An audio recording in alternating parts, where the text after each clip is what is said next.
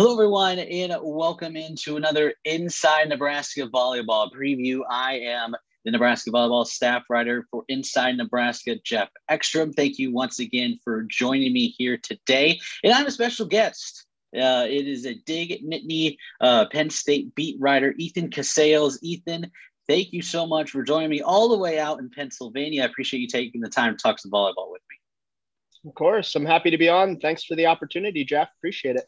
So you can give a quick background about yourself, how you got into volleyball and how you got covering Penn State specifically. Right. So I went to Penn State, graduated in fall 2018, covered the team for a couple seasons while I was in school, and then had the opportunity to stay on with another gig and keep covering the team. So I've been with DigNittany Volleyball the past 3 seasons, and it's been great. It's been a lot of fun. It's been really a great time covering the team, going to all the matches. So awesome. Well, I mean, you've had plenty to cover in your time over there covering Penn State. Of course, Russ Rose retiring after last season. Let's start right there. This is a team coming off a pretty decent year, lost in the second round of the NCAA tournament for the second year in a row. But of course, Russ Rose retiring after 43 seasons, the unbelievable, legendary career, all-time wins leader. What kind of transition did this program go through? It's one of the more, it's not a rebuilding job, but it's a reboosting, I guess. Right. So it wasn't a huge transition with Katie Schumacher-Cauley playing at the university, being under Russ Rose the last 4 seasons as his assistant coach, or one of his assistant coaches rather. So it was pretty seamless transition, it seemed.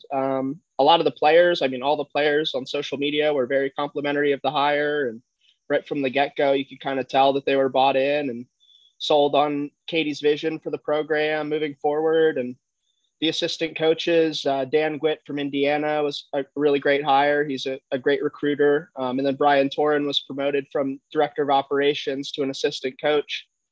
So it was pretty much a seamless transition, I would say. And yet there were still, they kept 9 players, 11 transferred out. And so was that kind of expected moves, everyone that transferred out, or were there a couple of more surprising decisions there? Yeah, I would say there's a few surprises, a lot of turnover. I don't know if we've seen quite that much turnover from season to season in the last few years, at least since I've been covering the team. But some of them made sense for playing time purposes, wanted more opportunities to get on the court. And that's to be expected. But I think a lot of the newcomers that the program brought in have really been making a big difference. A lot of them are playing significant time, if not starting. So a lot of turnover, but I would say the returners have helped the newcomers along. And it's been pretty solid fun to watch so far. Of course, Caitlin Horde, Nebraska middle blocker, being one of those biggest transfers from Penn State. But let's talk about the newcomers, Ethan. The 8 of them to make up the 17-person roster. Kind of take me down that list of newcomers who've made their early impact so far this season. Right. So I'd say the first one that comes to mind is Salesa Elisaya, the setter. She's really well-rounded, plays great defense. I believe she's second on the team right now with 130 some digs. Really good blocker. I would say for sure she's a better blocker than Gabby Blossom. So I would say Penn State's blocking is probably the strength of its team right now. Hasn't been great the last couple matches, but in general, they've been kind of in the top 5, top 10 in blocks per set so far this season in general. So definitely would start with her. Taylor Trammell, another impressive middle blocker. She was inserted right into the starting lineup alongside Allie Holland. Real consistent, nice blocker. Could still kind of work on some things to work on those finesse shots and hit around the block. But Coach Schumacher-Cauley has said she's been really improving that in practice. And let's see, Zoe Weatherington has also made a big impact at right side. From Utah, very strong hitter. When she connects with the ball, it really makes a dent in the floor sometimes. Who else? Let's see here. Cash Williams at outside hitter has been starting the last couple matches. She was kind of coming off the bench to start the season, but like Weatherington, very strong hitter, can really do some nice things. Isn't the best passer. Coach Katie's kind of talked about how she wants Zoe and Cash to work a little bit on their passing. So that's why you'll see some of the DSs come in for them throughout the match. But both are real impressive. Williams, especially the last few matches, has been leading the team in kills and really impressive, starting to come on and gain confidence here. Yeah, it seemed like the outside hitter spots were an emphasis in terms of the newcomers. And one spot where I found interesting was Allie Holland. She played behind last season's second middle blocker behind Caitlin Horde, and she stepped into that main middle blocker spot. How has she handled that load? And what do they, and obviously the block has been good this year. Has she really stepped into the role left behind by Horde? Yeah, she's been very consistent. Nice energy on the court, really brings the team up. I would say her and Maddie Bilanovic are really the vocal leaders out there on the court, setting the tone with their celebrations and getting their teammates up and ready. But Holland's real efficient, one of the most efficient middles as far as hitting percentage goes in the conference, and another very strong blocker like Trammell. So I would say she's really stepped into that role nicely this season. Well, yeah, it's interesting because it's a nice combination of newcomers, but you also have some people on the roster who've stepped into bigger roles. Maddie Bilinovich, I think, is one of those. Last season, Penn State lost their starting libero, I believe, Jenna Hampton, if that's correct, Ethan. Mm-hmm. And then Maddie stepped into that role this season. How has she handled that as well? Because, I mean, those are two, Allie and Maddie are two players that have stepped into pretty good roles, and they've done pretty well this year. Yeah, absolutely. Maddie, real great vocal leader. You can definitely tell her presence on the court. Struggles a little bit at times to be consistent with her passes. And when that kind of breaks down, it makes it tough for Lesa to kind of distribute the ball all over the court. But in general, very strong player, good server, one of the better servers on the team. And yeah, really sets the tone in the locker room. She's kind of the one people really rally around out there on the court, look for leadership, that kind of thing. It was interesting. Coach Schumacher-Cauley didn't name a captain this season. So she's kind of going with the whole 17-player mentality, everyone contributing. And for the most part, everyone's really been going pretty deep on the bench, maybe not from match to match, but we've seen everyone get in at least for a couple sets here so far this season. So that's been cool to see. Well, let's jump into what's happened so far this season for Penn State. Ethan got off to a scorching start, 12-0, including a couple of big wins over Stanford and Oregon. What went so right in that early season stretch? Yeah, I would say that the fact that they were able to work out the scheduling a bit, so they didn't have the toughest slate was really impressive and good to gain confidence for the team. So that was nice to kind of see them get on that roll, build some camaraderie, especially with the newcomers, like you said. But didn't really get tested too much until they went out to Minnesota for the Big Ten Pac-12 Challenge. And that was really impressive to see them take those two sets against Stanford and Oregon, or two matches rather, in 5 sets. And that was a little unexpected. I think you maybe could have assumed that they would have won one of those, but to take both was really a nice shot of confidence for them for sure. Then you get started in conference play, and that's where it's been kind of a little bit up and down. You had you had those 2 back-to-back sweeps on September 24th against Michigan, then a week later at Wisconsin. Now both are good opponents. Wisconsin, I think, is rated number 5 now. Michigan just unranked, and Nebraska just beat them recently. What did Penn State just get jabbed in the mouth and didn't know how to react? Or what happened there? Because it'd be understandable if there was 2 straight sweeps back-to-back, maybe on one single weekend, but this was like a week apart for them to try and adjust. What happened in those 2 games?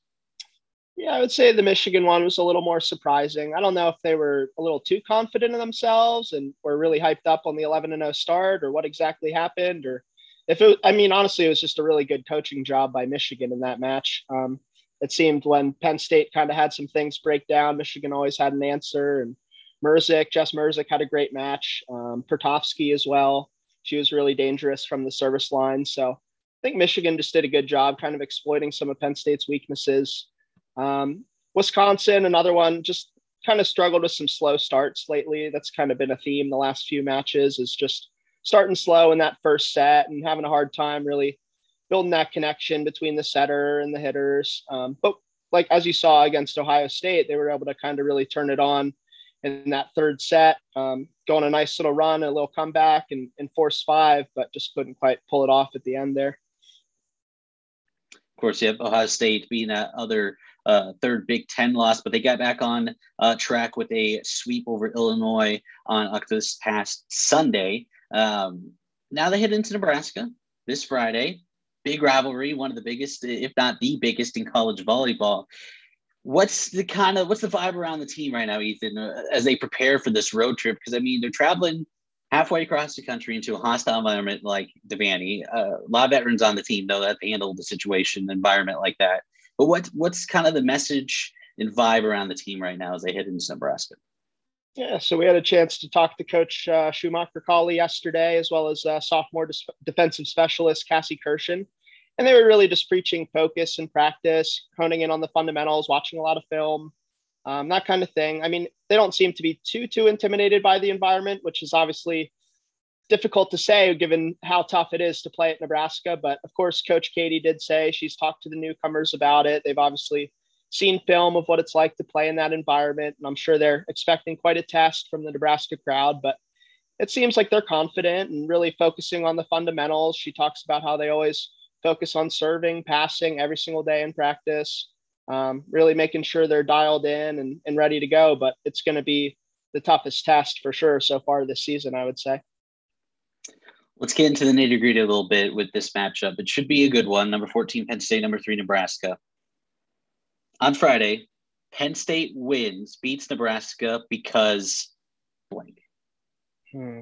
I would say just passing. If the team can really get some nice passes so that Lesa isn't running all over the court trying to track down the ball, then they can really start to work the ball to the middle a little bit more than they have been able to. If Cash Williams has another strong match, that's going to be really important. I don't think Penn State can win unless she has at least 15, 16 kills. And they're going to need some others to be in double digits too, that's for sure. So Zoe Weatherington kind of had a little bit of an ankle issue against Illinois. So hopefully it seems like she'll be back and ready to go, according to Coach Schumacher-Cauley. But yeah, Angelina Stark, the sophomore outside, it's been impressive as a passer, but kind of hasn't been taking as many swings in recent matches. So they'll need her to get going. Weatherington, Alexa Markley, the freshman outside hitter, has really been coming on strong lately. So I would say really got to focus on getting that passing up to snuff. Did Coach McCauley talk anything yesterday about how they're going to get past the block and back row of Nebraska? Because obviously the Huskers have the number 1 defense in the country. Are they worried about something there? Did they say anything about what's their strategy going forward heading into Friday? Right. So she was really complimentary of Nebraska's offense and defense. A lot of impressive players, strong, tall players in the front row. And Penn State struggle a little bit hitting into the block lately. So that's going to be a real point of emphasis. Hasn't really been a strong suit being able to hit around the block. I would say Holland is probably the best at finessing and being able to find her spots. But yeah, very complimentary of Nebraska. Coach Katie talked about how they're going to definitely be a very strong test for them for sure. There you go. Friday night, Penn State and Nebraska. And before I let you go, Ethan, one more question. Big thing here in Lincoln has been Nebraska switching to this from the 5-1 to the 6-2 offense. What is Penn State going to run? What are people going to see on the floor Friday night in terms of the offensive system? Right. So just a traditional 5-1. Lesa Alisai is on the court 99% of the time. I would say she's played the lion's share of the reps for sure for them. So there won't be much rotation at that position. That's for sure. But yeah, I wouldn't say there's going to be a ton of subs. I would say you'll see for sure Vilanovic at libero. Jillian Grimes has been a big contributor as a freshman at defensive specialist. Cassie Kirshen, like I mentioned.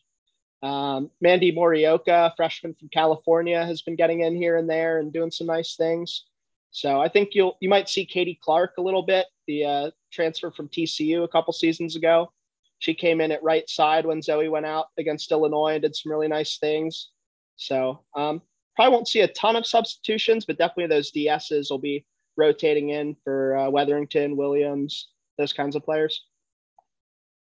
Well, there you go. No offensive system drama at Penn State. They come into Lincoln on Friday. That match at 7:30 on the Big Ten Network. Ethan Kasales from DigNittanyVolleyball.com. Make sure to check it out. Ethan, thank you so much for joining me here today. course. Thanks for having me, Jeff. Really appreciate it. Hope you have fun at the match. Thank you so much, Ethan. 7:30 First Serve on Big Ten Network. I've been your host, Jeff Extra. Make sure to check out InsideNebraska.com for the preview of this match on Friday. Then, of course, Nebraska plays Northwestern on the following Sunday. Thank you so much, everyone, for joining us, and we'll talk to you later.